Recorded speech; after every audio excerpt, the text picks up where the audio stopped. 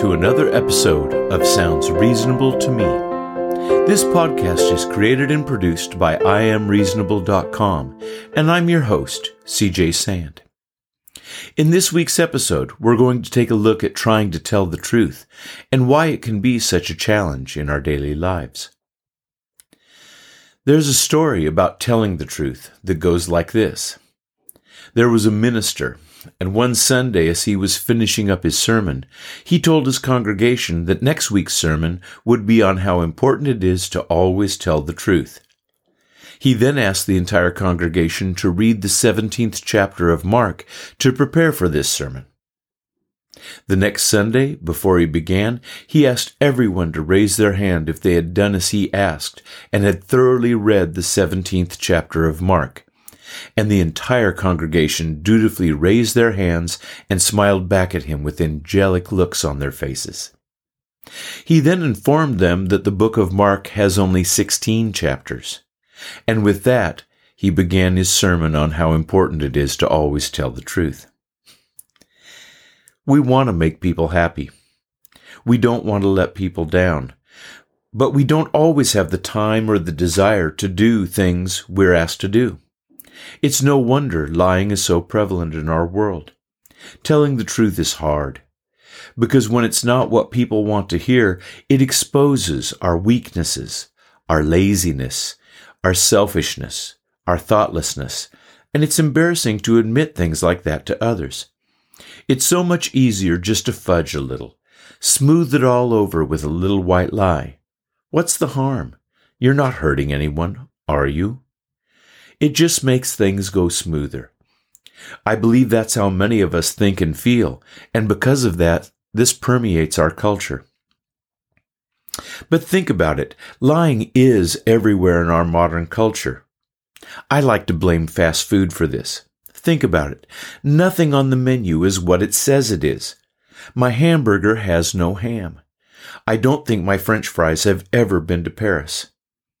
I don't think my chicken nuggets came from a chicken mine. I just hope for the best when it comes to my hot dog. My milkshake and soft-serve cone are practically non-dairy products, and my Coke or Pepsi are actually just an ordinary cola.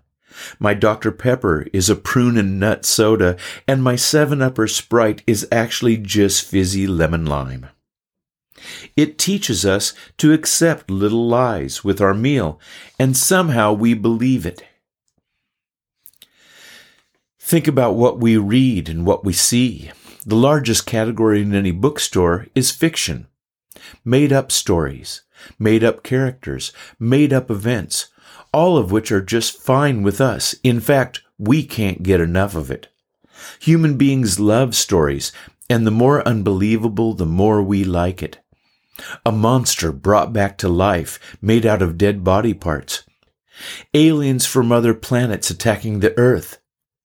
A man being crucified and then risen from the dead. Like I said, the more unbelievable, the more we like it. The whole theater, television, and movie industry is built on lying. Almost all comedy and drama plots revolve around some sort of lying and the havoc it wreaks in people's lives. Then again, we honor, respect, and throw loads of cash at people who pretend to be somebody else for a living. They're called actors, and we can sometimes get so into the lie that it doesn't even occur to us that the person we actually love and respect are the characters these people play, not the actors themselves. How many times have you seen an interview of a favorite celebrity only to find out that you actually wanted to see an interview with the character they play, not them? They end up being some disappointing, neurotic, narcissistic weirdo, not the amazing, intelligent character they portray on the screen. It can sometimes be a huge disappointment. I guess one reason that it is so easy to lie is that there are so many different ways to do it, and for so many different reasons. Let's take a look at some of them.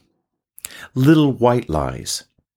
The little white lie is often thought to be the least serious of all the lies. Many times people tell a white lie when they're really just trying to be polite, diplomatic, or considerate. They do it because the person doesn't really want or need to know the truth, and it would hurt the person's feelings to hear the truth spoken out loud. One of the hallmarks of a really good, close friendship is the ability to tell that friend the harsh truth instead of placating them with a well-meant little white lie. Broken promises. Broken promises are a failure to keep one's word. One of my favorite examples of someone worrying about a promise being broken is in an episode of Frasier, where there are workmen fixing Frasier's apartment just before a very important party he's hosting, and Frasier is asking the workmen if they're going to have the work done on time. Frasier says, "I will be back after work at 5:30. I hope I have your word that my apartment will be perfect for then." Joe, the workman, says, "Okay." Frasier then says, "All right, think before you answer. This is not like marriage vows or a promise to a dying parent. This really, really counts." Joe laughs and says, "You have my word." He does eventually keep the promise, but not until the very last second before the party. And there are many other types of lies. There's exaggeration, the bold-faced lie, the lie of gossip or fabrication, the lie of deception or misleading, the compulsive liar. And the last one, the lie of plagiarism. And I need to start this one by sourcing the list of lies I'm using. It comes from the article 8 Different Types of Lies People Tell by Dawson McAllister on his website, thehopeline.com.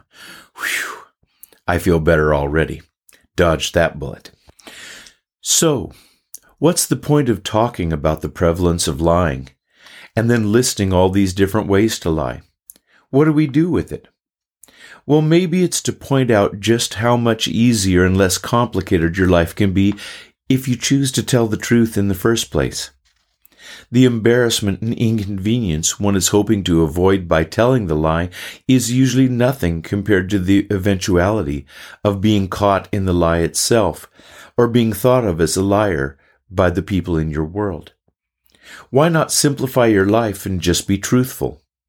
I know, it's easy to give advice, but I thought I might just touch on this subject because I don't really hear this message being advocated in much of the media I follow, the stories I read, or the people I talk with. But I think living in a world where regular people like you and I, and the politicians, and the academics, and the leaders of industry, finance, religion, the news organizations, the people who are active on the internet, if we all just tried a little bit harder to get our facts straight, tell the truth, and didn't feel the need to lie quite so much, well, that sounds reasonable to me. Thank you for listening. Sounds Reasonable to Me is an IamReasonable.com production. IamReasonable.com, working for a more reasonable tomorrow.